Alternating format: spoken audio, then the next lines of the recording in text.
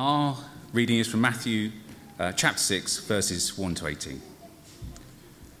Beware of practicing your righteousness before other people in order to be seen by them, for then you will have no reward from your Father who is in heaven. Thus, when you give to the needy, sound no trumpet before you, as the hypocrites do in synagogues and in the streets, that they may be praised by others. Truly, I say to you, they have received their reward. But when you give to the needy, do not let your left hand know what your right hand is doing, so that your giving may be in secret, and your Father who sees in secret will reward you. And when you pray, you must not be like the hypocrites, for they love to stand and pray in the synagogues and at the street corners, that they may be seen by others. Truly I say to you, they have received their reward. But when you pray, go into your room and shut the door and pray to your Father who is in secret.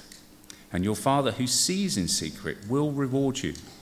And when you pray, do not heap up empty phrases as the Gentiles do, for they think that they will be heard for their many words. Do not be like them, for your Father knows what you need before you ask him. Pray then like this: Our Father in heaven, hallowed be your name. Your kingdom come, your will be done, on earth as it is in heaven. Give us this day our daily bread, and forgive us our debts, as we have also forgiven our debtors. And lead us not into temptation, but deliver us from evil. For if you forgive others their trespasses, your heavenly Father will also forgive you. But if you do not forgive others their trespasses, neither will your Father forgive your trespasses. And when you fast, do not look gloomy like the hypocrites, for they disfigure their faces, that their fasting may be seen by others. Truly, I say to you, they have received their reward. But when you fast, anoint your head and wash your face, that your fasting may not be seen by others, but by your Father who is in secret. And your Father who sees in secret will reward you.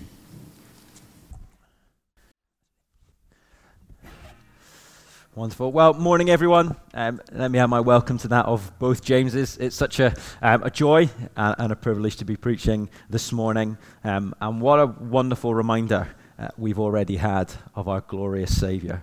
And so as we come to this passage that we've had read for us, it is a challenge, as many of the passages we've looked at in Jesus' Sermon on the Mount from this part of Matthew have been. But let's remember, in light of all that Jesus has done for us, we are called to live in response to it. So as we start, let's pray. Let's ask for God's help to understand what this means and to apply it to our lives today. So let's pray, and then we'll get stuck in. Heavenly Father, we thank you so much already for this reminder that we've had this morning of your great love for us. For the fact that even though we are so far from you, Lord, our sin is so heavy, Lord, that you came and made a way for us to be made right with you, that you paid our debts through the Lord Jesus and his death on the cross.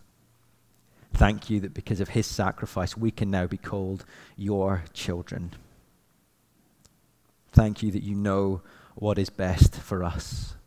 Lord, and as we look at this passage, as we are challenged to see what it really looks like to live in light of all that you've done for us, Lord, I pray you would give us soft hearts. Lord, you'd help us see where you want us to change. Lord, to make us more like Jesus. Lord, help us this morning. In Jesus' name, amen. Amen. Well, I wonder, what motivates you to do the things that you do in your life? What are your motivations?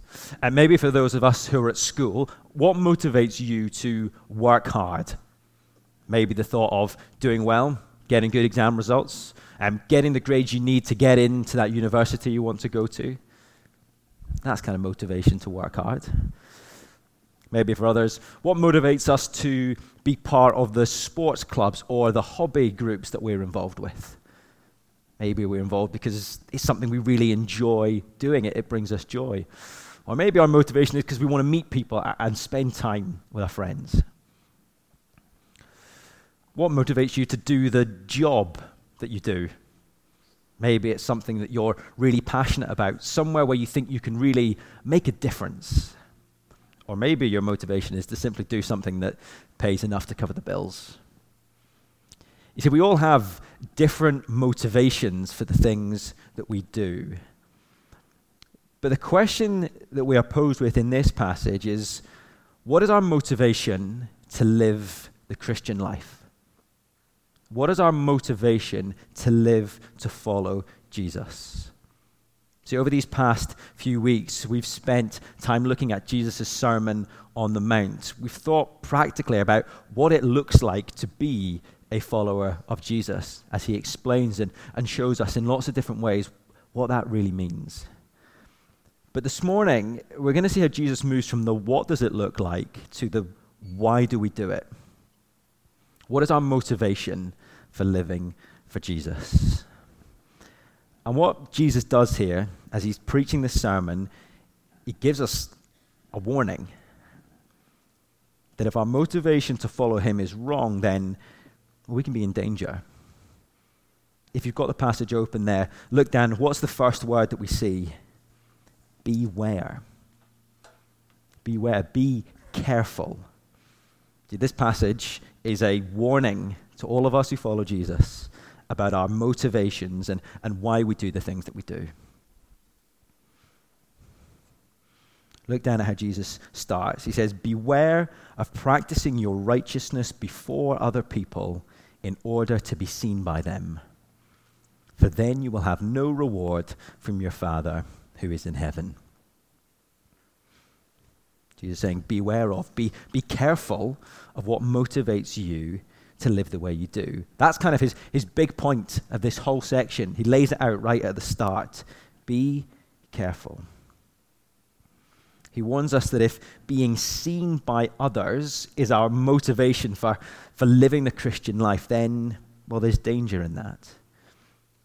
There's no reward. In other words, it doesn't really benefit us. There's no real point to it if we're doing it for ourselves. Jesus states this big point, and then he kind of illustrates it, as any good preacher would do, with kind of three examples of what this might look like, using the kind of three key sort of religious examples of the day: giving, praying, and fasting. And so we're going to look at these in turn to see where we are tempted to take the credit for ourselves, to have the wrong motivation when we're doing even good things.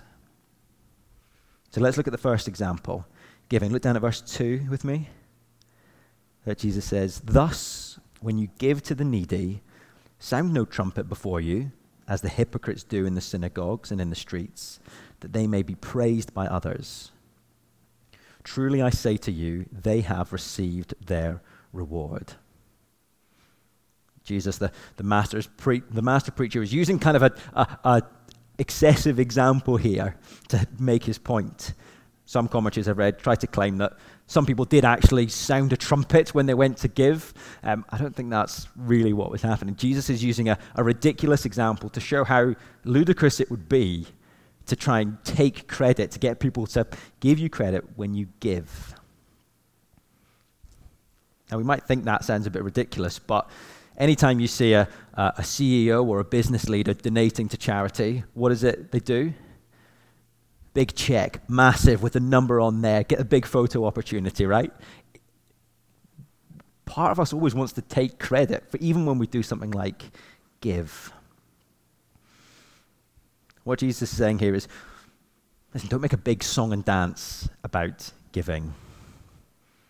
He says, don't give so that you can be seen by others. Instead, verse 3, but when you give to the needy, do not let your left hand know what your right hand is doing, so that your giving may be in secret. Now again, Jesus isn't making a literal point here, right? He's not saying, don't let your left hand know what your right hand's doing. That doesn't even make any sense, right? But it's a kind of ridiculous example to show how secretive and personal giving should be. How we shouldn't even draw any attention to it at all.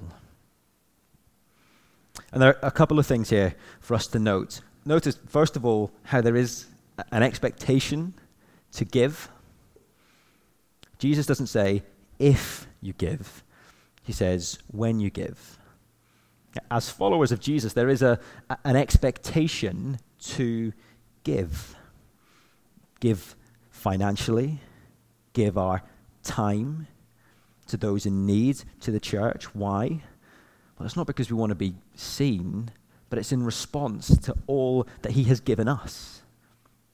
Once we experience his incredible mercy and grace that he has lavished upon us, the natural outflow of that is a desire to give back because of all that we've been given. Giving is an outward response to all that God has done for us. But so easily, we in our sinful hearts turn that around, and our motives become not a joyful response, but it often be a devious way of getting praise from other people. Nowadays, when it comes to financial giving and with direct debits and bank transfers, right, it's much easier to give financially in secret than it may have been. We might not be able to give money for the approval of others, but our motives can still be wrong. Any time that you give, is it out of a thankful heart to God, or is it a way to make you feel good about yourself? Do you find yourself feeling proud of yourself? Oh yes, I've given a bit more this month. Go me. See, our motivation for giving financially can be wrong, but I think a bigger challenge for many of us is our motivation for giving time. We all wish we had more time. We're all short on time. What is our motivation to give our time, to serve? What's your motivation for serving tea and coffee after the service? What's your motivation for playing music in the music group? What's your motivation for serving at Sunday school? Do you serve tea and coffee because deep down you just want people to say, oh, thank you so much. That's a great cup of coffee.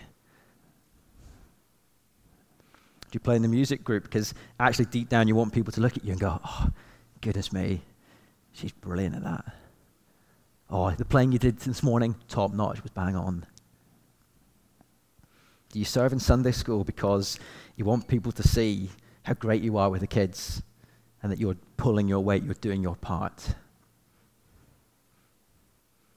See, our motivations can so easily stray into that, can't it?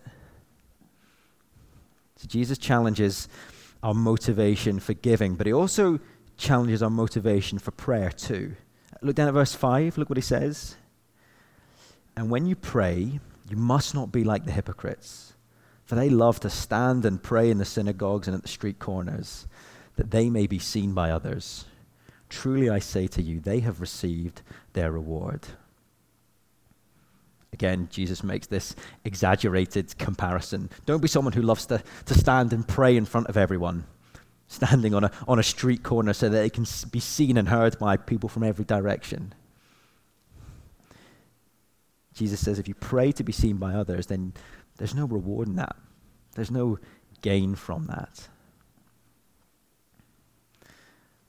And while it might be trickier to relate to the giving example, I'm sure at some point, if we're all honest with ourselves, we've had the wrong motives for praying. Right, have you ever done this? Maybe you've even done this morning. I have to catch myself on this all the time. You're praying, either at a life group, here on a Sunday morning, on a Zoom meeting, whatever it might be, and you're praying, and you're in the stream of praying, and you hear someone go, yes, or, oh, yes, Lord. You know the moment? And when you hear something like that, you think, oh, great, I must be doing something right here. And you carry on, and then you get to the end, and what are you hoping for at the end? You're hoping for a big, hearty amen from everyone. And you can finish and go, oh, great, that must have been a great prayer. Oh, well done me. You ever felt like that? Or maybe on the flip side, you can be praying, and if you're not hearing those things, there are no there are no amens, or maybe a very quiet one at the end. How do you feel? You kind of go, oh, goodness me, have I said something wrong? What have I done? Was that a rubbish prayer? Surely I'm not the only one who's ever felt like that, right? See, our motivations can be twisted so easily, even when doing something as good and as right as praying. Or maybe you find it even hard to pray out loud because you're worried about what people are going to think. That's what drives you not to pray. See, all of these things in some ways sound a bit ridiculous, but we're all tempted to do that at times. Jesus says, don't be like that. Don't pray for the approval of others. Instead, verse 6, but when you pray, go into your room and shut the door and pray to your Father who is in secret. Jesus says, go into your room far away from everyone so that no one can see and pray there. Private prayer is vitally important. And it's a good check for us all.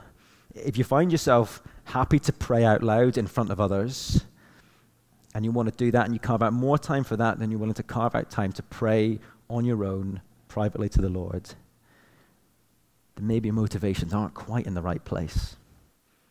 Maybe see praying in front of others for others' approval to make it look like you're doing the right thing as being more important than having a conversation with your loving Heavenly Father.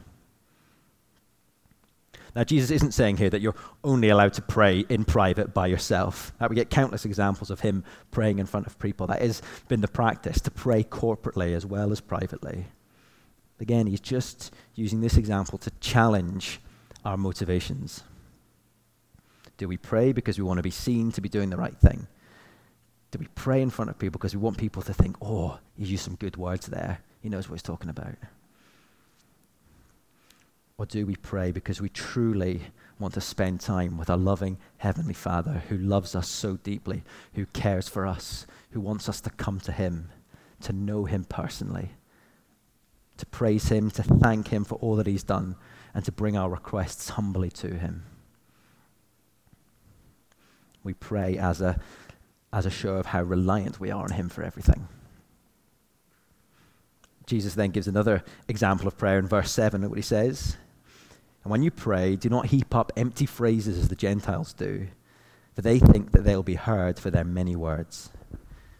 Do not be like them, for your Father knows what you need before you ask him. There clearly was a bit of a practice of Gentiles or those from other countries who had to pray a certain number of times or had to use specific words in order that their gods would listen and grant their prayers. I love the NIV translation of this is great. It says, do not keep babbling on like the pagans. You can picture it, can't you? Someone going on and on and on and on, trying to force their gods to listen to them. God hears all of our prayers, no matter how long or short, no matter how complicated or how simple. It's not the exact words that God cares about. He knows exactly what we need. He cares much more about the posture of our hearts when we come to pray than the words themselves. And that's why Jesus gives us this wonderful example of what it is to pray. The Lord's Prayer. I'm sure all of us are familiar with this. And listen, I could spend hours and hours on this. There's a whole sermon series in this. I'm not going to cover this in any depth. If you do want to, James a few years ago had a look at this in more depth. The sermons are online. I can encourage you to go and have a look at those. There's so much in here. But in light of what Jesus is teaching around of this, the principle here is that prayer, first of all, should be simple. This is a short, to-the-point prayer. It should be simple, and the focus, first and foremost, is not on ourselves, but it's on our Heavenly Father. The first half is all focused on him, and then it's on us. If we come to him first, naturally that's going to align our motivation to him rather than to ourselves. Our motivation to pray shouldn't be because we want God to be our personal wish granter, our personal genie. It shouldn't be so that people want to look at us and think that we're doing the right thing. Our motivation to pray should be because we want to speak to our Father in heaven, to invest in our relationship with him just as we would another family member. to tell him how thankful we are for all he has done for us in and through the Lord Jesus. Our motivation to pray should be because we realize how frail and helpless we are. But to come to him and know that he can give us the strength that we need. So Jesus has used giving and prayer as these examples to expose where our motivations may not be right. And finally, he turns to fasting. Look at verse 16. Jesus says, "And when you fast, do not look gloomy like the hypocrites, for they disfigure their faces that their fasting may be seen by others. Truly I say to you, they have received their reward." So first of all, fasting, what is it? Very simply, it is going without food, abstention from any form of eating, denying yourself a very basic human need, with the purpose of it being to focus you on God. It goes hand in hand with prayer. It was a time of physical hunger to help draw people into a spiritual hunger, to hunger after God. It's not meant to be kind of a self-punishment, but it's to be done in order to redirect our attention to God. Now, at the time, there was only one occasion where the whole nation was called to fast, and which was on the Day of Atonement. You can read about that in Leviticus 23. So that's probably not what Jesus is talking about here, because everyone would have been doing it, so there would have been no way to sort of make yourself stand out. Now, Jesus here is talking about the voluntary fasting that the Pharisees, the religious leaders, did twice a week. They would dress themselves up and kind of be making a big deal. Look, I'm going without food. You can just picture their faces, can't you? Oh, woe is me, I'm so hungry. Drawing the attention, look at me, I'm fasting. Jesus is saying, be careful. Watch yourself. Don't be like this. How does Jesus say they should fast? Verse 17. "But when you fast, anoint your head and wash your face, that your fasting may not be seen by others, but by your Father who is in secret."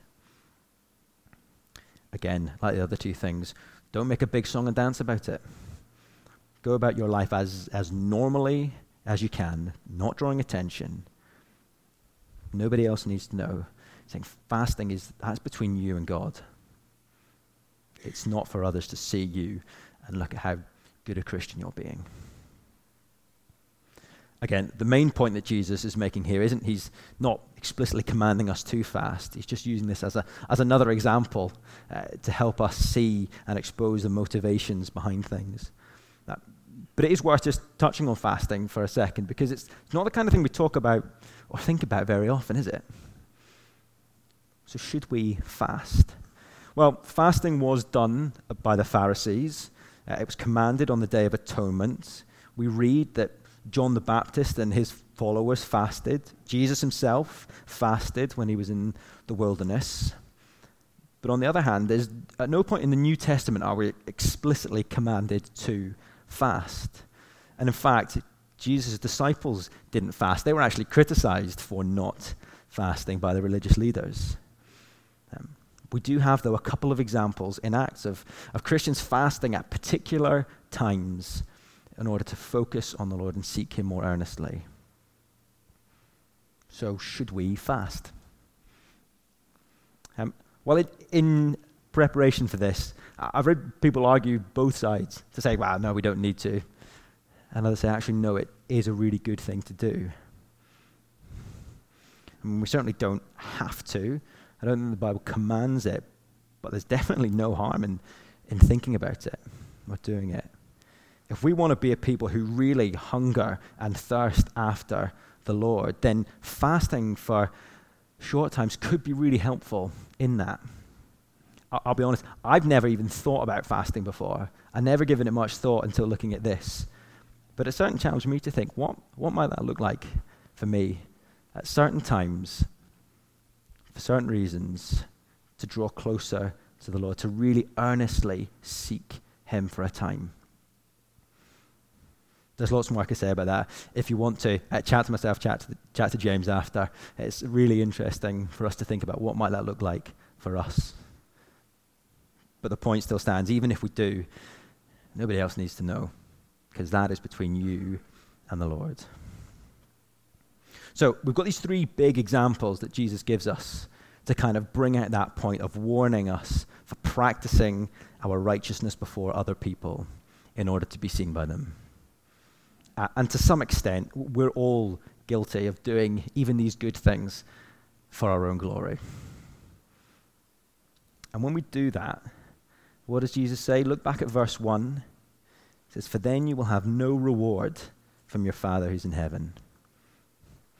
See, if we do even good things, prayer, giving, fasting, if we do them for the wrong reasons, then, well, there's no reward to be had in that. These acts with the wrong motivations are empty and are hollow. They don't achieve anything meaningful for us. We might feel good that people are noticing us, but ultimately that doesn't mean anything. It means nothing. There's no benefit to us to do these things for the sake of it, for other people's approval, because those reasons are wrong. And look, as we look around and see each other, as we give our time, as we give our money, as we serve, as we pray, we've got no idea what each other's motivations are, do we? We can't see into each other's hearts. We don't know. We can't pass judgment on each other. That's why just by looking at someone on the outside, they might seem like they've got it all together. They might seem like they're a great Christian. But behind the scenes, they could just be doing it all for themselves. But you know who does know what's in each of our hearts? Look at the end of each little section. Verse 4, verse 6, verse 18. We get this repeated line 3 times that Jesus says. He says, "And your Father who sees in secret will reward you." So God knows exactly what's in all of our hearts. We might be able to put a false mask on to make it look like we're being really holy. We might be able to convince all the people around us that we've got it all together, that we know what we're doing. But we'll never be able to pull the wool over God's eyes. He already knows exactly why we do the things that we do. We cannot hide from him. And that's equally terrifying, but also wonderful at the same time. Terrifying because he knows the deepest, darkest thoughts. He knows our deepest desires. He sees straight through the fake mask that we so easily put on. He knows exactly what all of our motivations are for doing the things that we do. There's nothing that we can hide from him. If we really think about that, that can be a scary thing. The fact that he knows our every thought, all of our sin and our selfish motivations might make us think that he will want nothing to do with us. But the reality couldn't be further from that. He knows our every thought, our every sinful motivation, and yet he still wants to draw near to us. He doesn't want empty actions. He wants our hearts.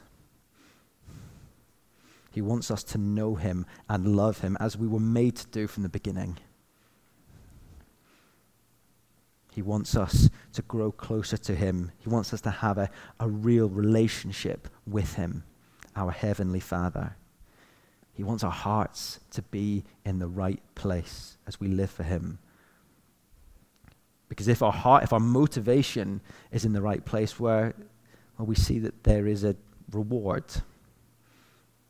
not a physical kind of reward. I don't think even the reward of talking about a future forever with him in glory, but a reward now.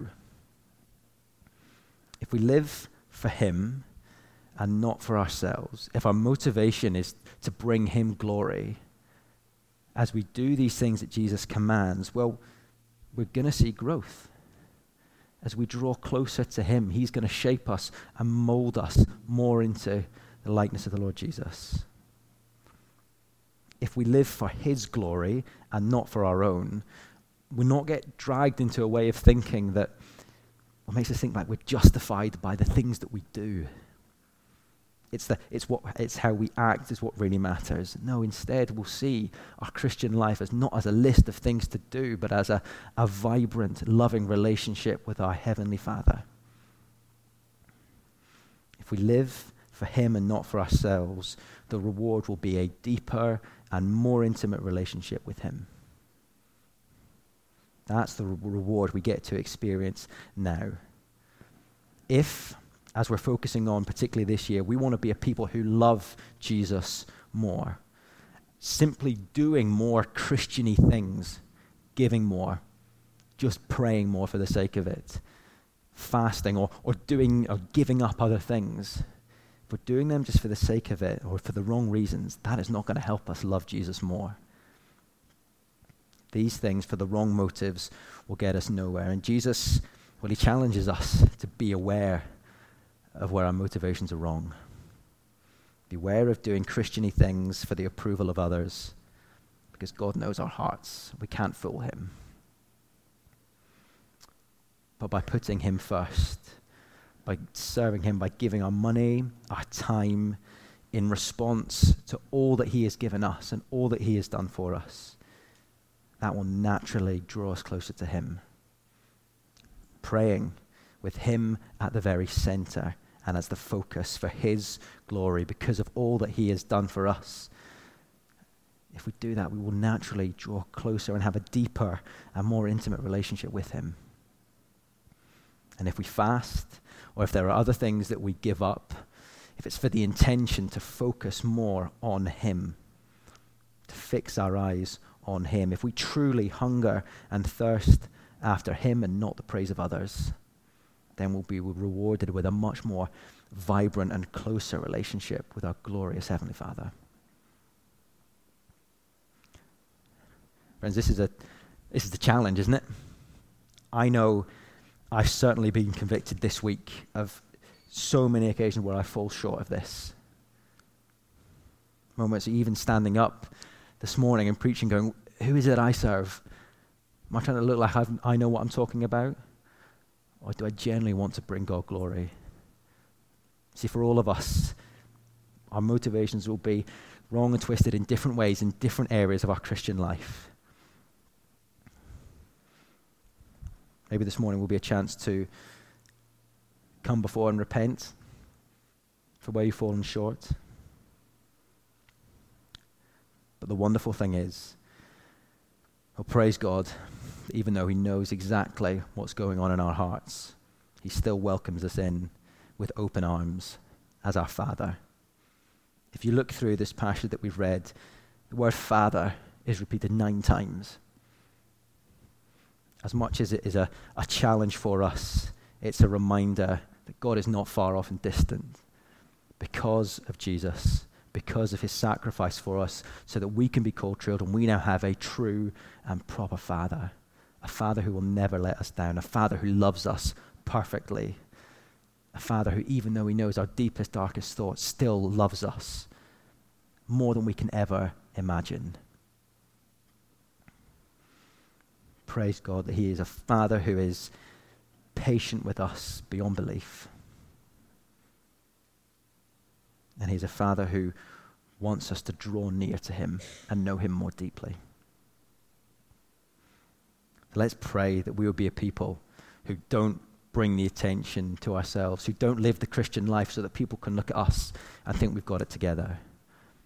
Let's be people who live in the way Jesus commands, who give, who pray, who fast, who live as salt and light, who live in all the way that Jesus has said, not for our own gain, but as a response to all that he has done for us. That is our true motivation.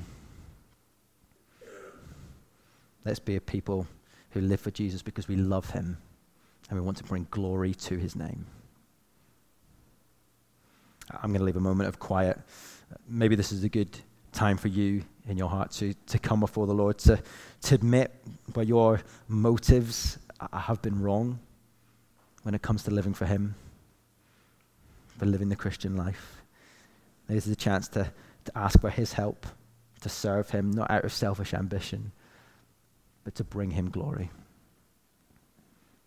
To bring him glory for all that he has done for us. Let me leave a moment of quiet for you to pray, and then I'll close in prayer.